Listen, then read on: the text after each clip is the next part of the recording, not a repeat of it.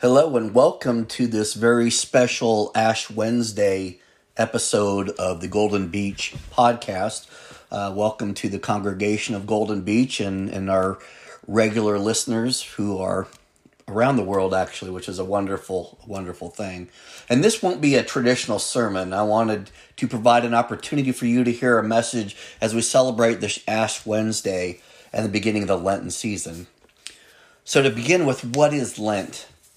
Now, Lent is the traditional 40-day observance leading up to Easter Sunday, in which Christians fast, pray, and prepare spiritually for a time of reverence and adoration of Christ's crucifixion and resurrection. The period of Lent begins today with Ash Wednesday and concludes with Holy Saturday. During this period, we celebrate Palm Sunday, which is Jesus' entrance into Jerusalem. We celebrate Maundy Thursday, which is the Last Supper and subsequent betrayal of Jesus, and Good Friday, which is his death upon the cross. Lent gives us an opportunity to step back and pause to recognize our humanity and our own sinful nature. The Lenten season reminds us of our need for a Savior as we take this special time to reflect and repent for our shortcomings. It is an opportunity to recognize the human condition that we often spend the rest of our year running from, and it's a much-needed opportunity to bring our need for a Savior to the forefront of our minds and of our lives. Lent prepares us as we approach Good Friday and Easter with thanksgiving for the grace and mercy shown to us. And the concept is to open our hearts to God's refining grace through prayer, confession, fasting, and almsgiving as we anticipate Holy Week. And I'm going to talk about these three components in a few moments. Lent traditionally lasts 40 days, and it's modeled after Christ's 40-day fast in the desert and ends on Good Friday. In the Western Church, Lent officially begins with a reminder of our mortality on Ash Wednesday. People often ask, is Lent in the Bible? Where can I find it? And the Bible doesn't actually record the disciples or the early church observing Lent. Lent is more recent tradition, and it's inspired by Jesus' 40 days and 40 nights praying and fasting in the wilderness, as I said. And this is recorded in the Gospels of Matthew, Mark, and Luke. And I'm going to take a moment and read from Matthew 3 and then 4, and I'm going to read from 3 to set the stage, and 4 is really where we get the meat of the message. But in Matthew 3, we talk about the baptism of Jesus from Scripture. Then Jesus came from Galilee to the Jordan to be baptized by John. But John tried to deter him, saying, I need to be baptized by you, and do you come to me? Jesus replied, Let it be so now. It is proper for us to do this to fulfill all righteousness. Then John consented. As soon as Jesus was baptized, he went up out of the water. At that moment, heaven was opened, and he saw the Spirit of God descending like a dove and alighting on him. And a voice from heaven said, This is my Son, whom I love. With him I am well pleased. That's from Matthew 3, verses 13 through 17. We get into Matthew 4 now, which is where Jesus is tested in the wilderness. So Jesus was just baptized, the Spirit descended on him, and God says, This is my Son, I love him, I am well pleased. And it says, Then Jesus was led by the Spirit into the wilderness to be tempted. The Greek word for tempted also means tested. So Jesus was led by the Spirit into the wilderness to be tempted or tested by the devil. After fasting 40 days and 40 nights, he was hungry. The tempter came to him and said, If you are the Son of God, tell these stones to become bread. Jesus answered, It is written, Man shall not live on bread alone, but on every word that comes from the mouth of God. It's worth noting here that Jesus is quoting Old Testament scripture, Deuteronomy 8:3. Then the devil took him to the holy city and had him stand on the highest point of the temple. If you are the Son of God, he said, throw yourself down, for it is written, He will command His angels concerning you, and they will lift you up in their hands, so that you will not strike your foot against a stone. Now it's the devil quoting scripture, and this is Psalm 91, verses 11 and 12. And Jesus answered him, It is also written, Do not put the Lord your God to the test. This is Deuteronomy 6:16. Again, the devil took him to a very high mountain and showed him all the kingdoms of the world and their splendor. All of this I will give you, he said, if you will bow down and worship me.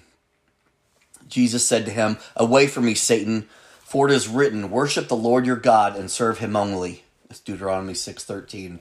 Then the devil left him, and the angels came and attended him. I added those comments about the quoting of Scripture, and it's worth noting that Jesus, the Son of God, knows Scripture. How much more do we need to know it? And he used it as a weapon, just as it's described in the Bible, that it is a weapon to be used, not necessarily a weapon to beat someone over the head with, but a defensive weapon against the devil's schemes. As we can clearly see it, the devil himself knows Scripture as well. How often are we approached in our minds, if not elsewhere, with Scripture that feels condemning? Satan knows Scripture. When we look at the recording in Luke, this is Luke chapter 4, I'm going to skip ahead to after this conversation has happened between Jesus and the devil. And this is starting at verse 14. It says, Jesus returned to Galilee in the power of the Spirit, and the news about him spread through the whole countryside. He was teaching in their synagogues, and everyone praised him. He went to Nazareth, where he had been brought up, and on the Sabbath day he went into the synagogue, as was his custom. So Jesus went to church regularly. He stood up to read, and the scroll of the prophet Isaiah was handed to him. Unrolling it, he found the place where it is written, The Spirit of the Lord is on me, because he has anointed me to proclaim good news to the poor. He has sent me to proclaim freedom for the prisoners and recovery of sight for the blind, to set the oppressed free, to proclaim the year of the Lord's favor. And then he rolled up the scroll, gave it back to the attendant, and sat down. The eyes of everyone in the synagogue were fastened on him. He began by saying to them, Today the scripture is fulfilled in your hearing. All spoke well of him and were amazed at the gracious words that came from his lips. See, Jesus went into the wilderness, led by the Spirit for 40 days, and this was done in preparation for the ministry that he was about to take on. I think you can see the reference now to the 40 days of the Lenten period as we prepare ourselves for the coming of this good news of our atonement for our sins. So no, the actual Lenten scripture and doctrine is not in Scripture itself, but we can see the reference here, and I think it's important to ask this question. Why would Jesus go in the desert for a 40-day retreat after his baptism? And it's for the same reason why people go on retreats or take sabbaticals, and it's to focus on who they are, to refocus, and where they're going and how to get there. One's perspective about life gets blurred by all the noise and hyperactivity of life. Jesus needed time to understand the revelation of his identity given by the voices of his Father at his baptism. And this voice, you recall, said, You are my beloved Son. My favor rests on you. His fast of 40 days makes us a holy season of self-denial. By rejecting the devil's temptations, he has taught us to rid ourselves of the distractions of the world and the hidden corruption of evil. And I found a study guide which offered commentary I'd like to share with you.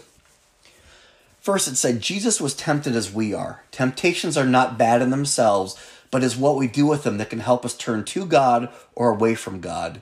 The author asked, do we see temptations as ways to turn to God rather than rely on our own resources? Secondly, he says the temptations of Jesus seem different from the ways we are tempted, or is there a similarity? Underneath the different temptations of Jesus, there is the invitation of Satan that he deny his identity as a son of God. Are not our temptations an invitation to deny the kind of person we want to be and instead turn to unhealthy ways to satisfy ourselves? Third, he makes this point. It says, by resisting the temptation, Jesus chose to depend on his Father to satisfy his deepest hunger, to relate with others in an ordinary way and not rely on reputation, power, and possessions. How do we satisfy our deepest hungers? Do we depend on prestige and power to make ourselves acceptable to others? And lastly, the author writes, are we going to use the 40 days of Lent as a retreat, making time to be more reflective and spend more time in prayer? I love that. Now again, today is Ash Wednesday, and Ash Wednesday is a Christian holy day of prayer and fasting as the season of Lent begins. And Ash Wednesday, a little history lesson here, derives its name from the placing of repentance ashes on the foreheads of participants, and either of these words, repent and believe in the gospel, or they might say the dictum, remember that you are dust, and to dust you shall return.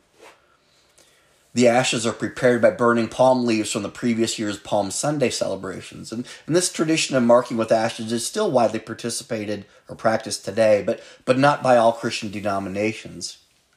And with the current global pandemic and the unseasonably cold and bad weather, many churches are not able to perform this tradition. But perhaps in past years you've seen your friends, neighbors, and coworkers with a marker on their forehead, or maybe you have yourself.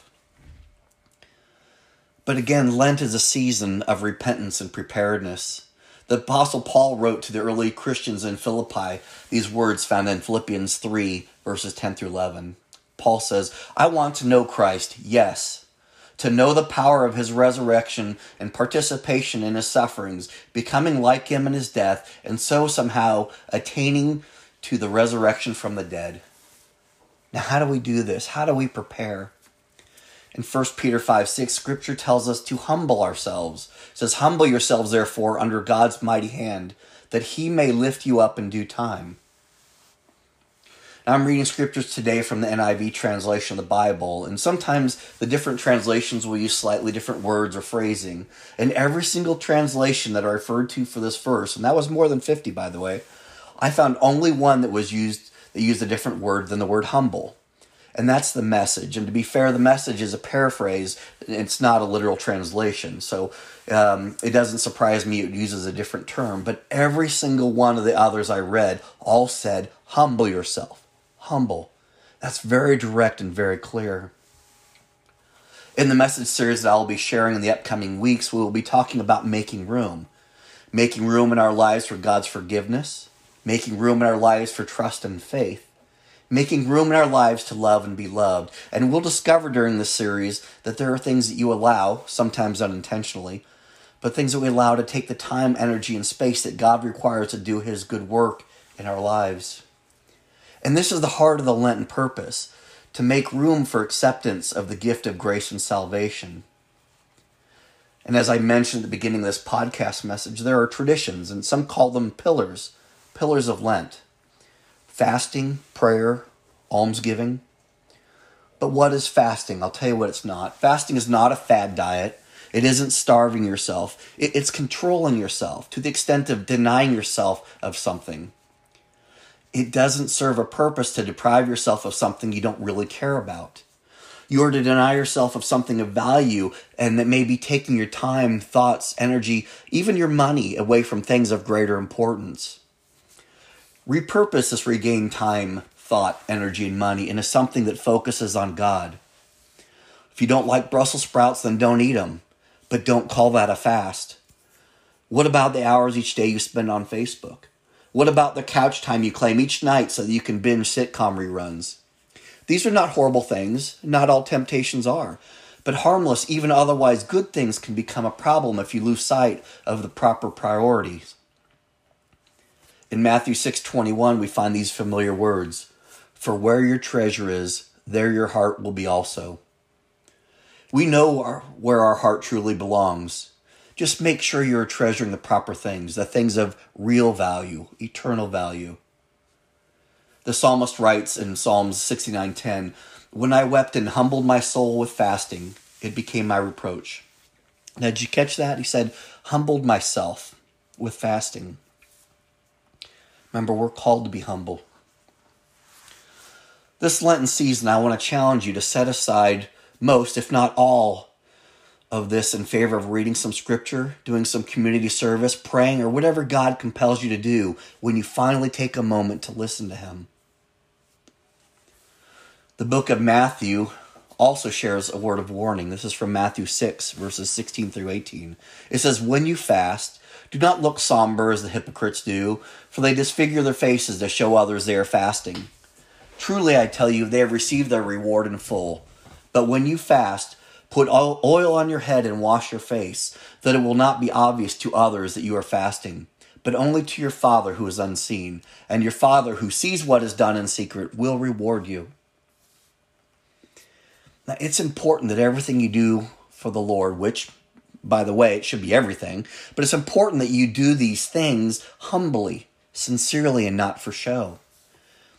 Give without seeking credit. Serve others quietly without expecting a return favor or maybe even a word of thanks.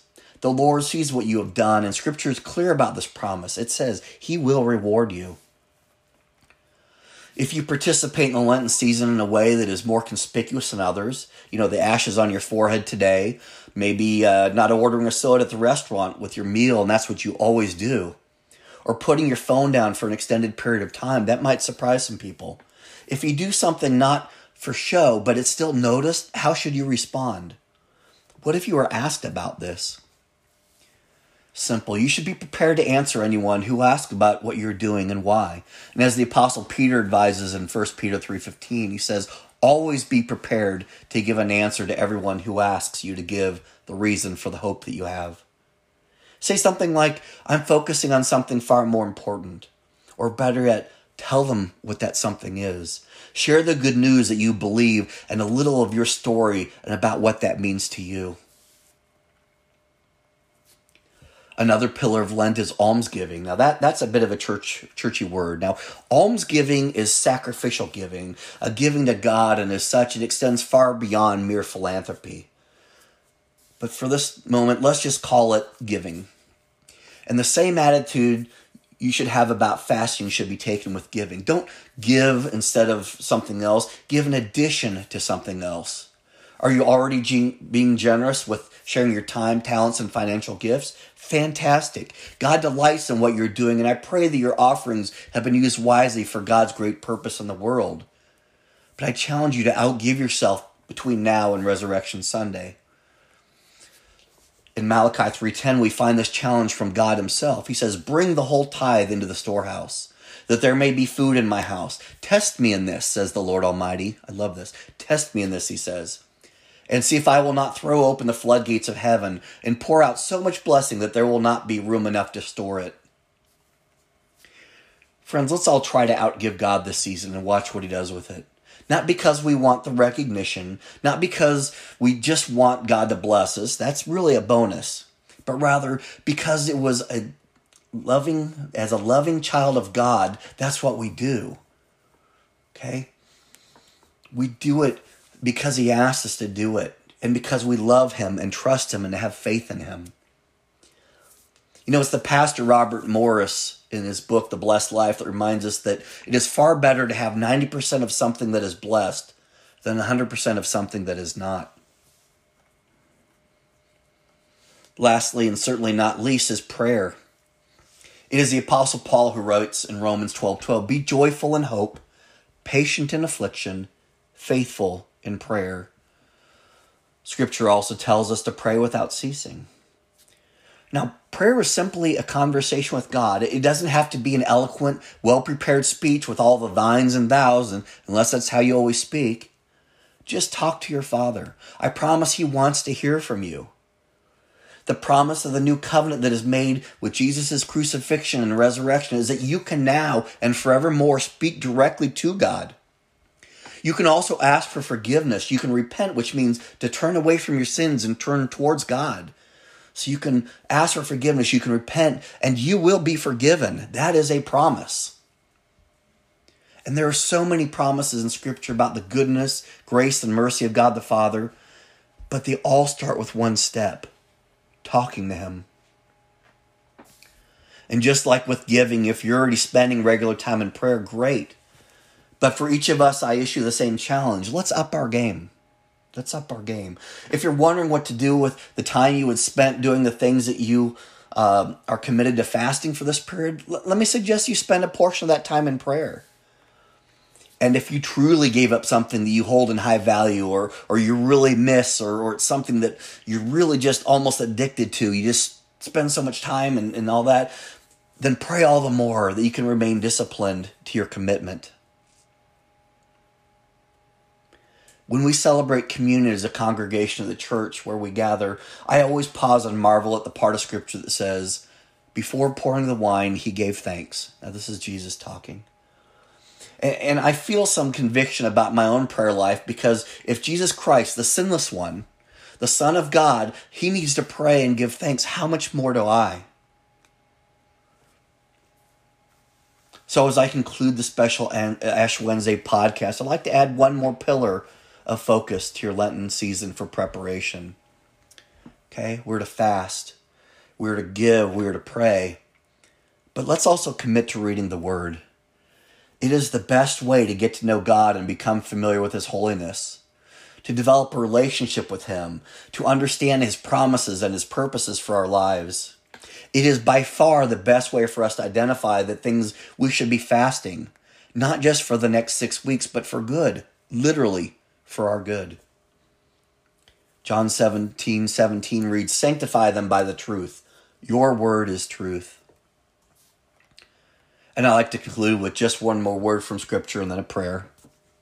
From Zephaniah 3:17, I read this benediction over you. "The Lord your God is with you, the mighty warrior who saves. He will take great delight in you. In His love He will no longer rebuke you. He will rejoice over you with singing." God bless you. Let's pray. Oh God, whatever we can give up for Lent will never match what you gave. We're not able to do what you have done, and our small actions serve only as desperate wildflowers waving in an open field of your mercy in surrender to your majesty. As we clear away distractions you invite us to let go of, hear our prayers of gratitude. Thank you for the ultimate sacrifice of your only Son, Jesus, so that we can know that no matter what the world tempts us with, there is power that overcomes the world. In Jesus' name I pray. Amen.